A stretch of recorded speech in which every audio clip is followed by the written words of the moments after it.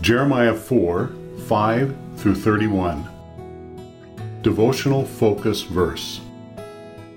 Behold, he shall come up as clouds, and his chariot shall be as a whirlwind. His horses are swifter than eagles.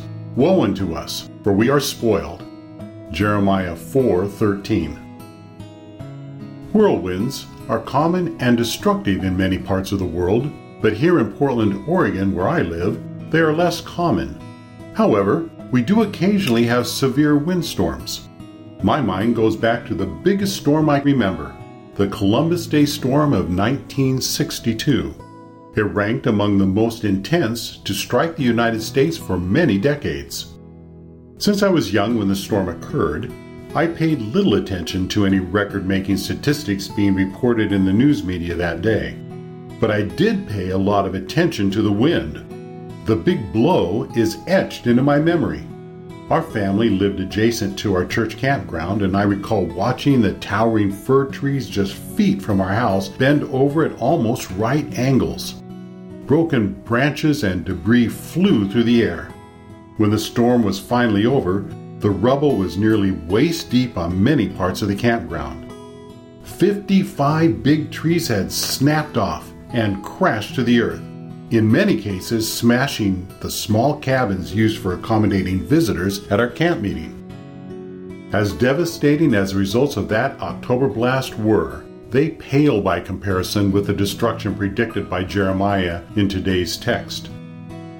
The prophet foretold a coming invasion by using the image of a dry wind, referring to the sirocco, a hot east wind that sometimes roared across the area. Since the violence of these storms caused great distress to the people and also obliterated their crops, the people of Jeremiah's day would have easily understood what a terrible devastation was being symbolized. Their cry, after the invading army swept through as a whirlwind, would be, "Woe unto us, for we are spoiled." Their only deliverance from impending doom would be to wash their hearts from wickedness. See verse 14. While the prophet's warning indicated that judgment was certain, God still promised that the faithful remnant would be spared. See verse 27. Today, too, judgment for those who persist in unrighteousness is sure, but a way of escape is still open for those who repent and give their lives to God. We can escape that devastation God has said will come upon this world. Thank God for His mercy and His plan for deliverance of those who honor and trust Him. Background information. In this passage, part of Jeremiah's second sermon, the prophet turned his attention to the impending judgment that would come if Judah did not repent.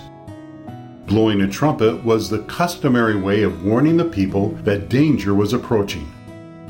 To set up the standard meant to map out a way of escape and point to a place of refuge. Although Jeremiah did not directly name the enemy from the north, history indicates that he was referring to Nebuchadnezzar and the Babylonian army which conquered Judah in 586 BC.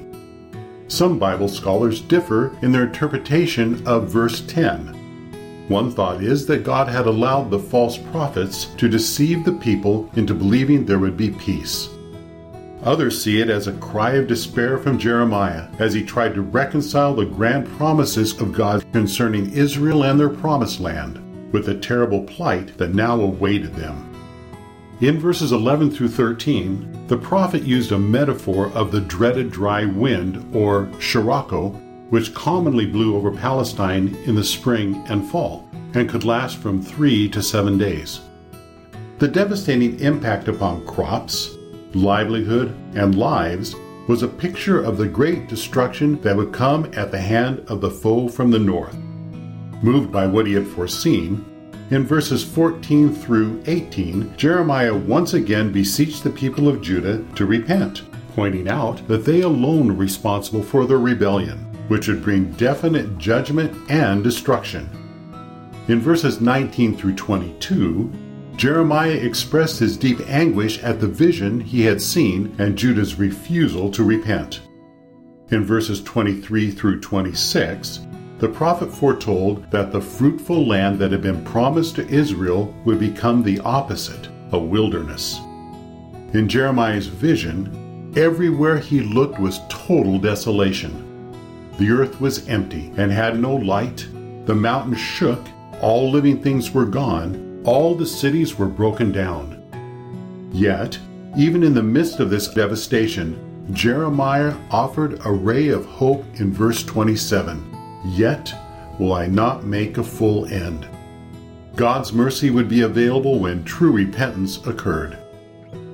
In the concluding verses, Jeremiah reiterated that judgment was sure and God would not turn back from it.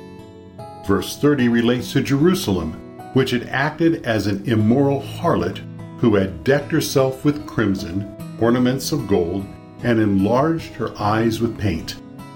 All of this vanity would not deter her enemies from seeking her destruction.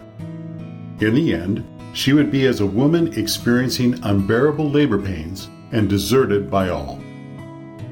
Conclusion. While destruction of the wicked is certain, a way of escape is still open.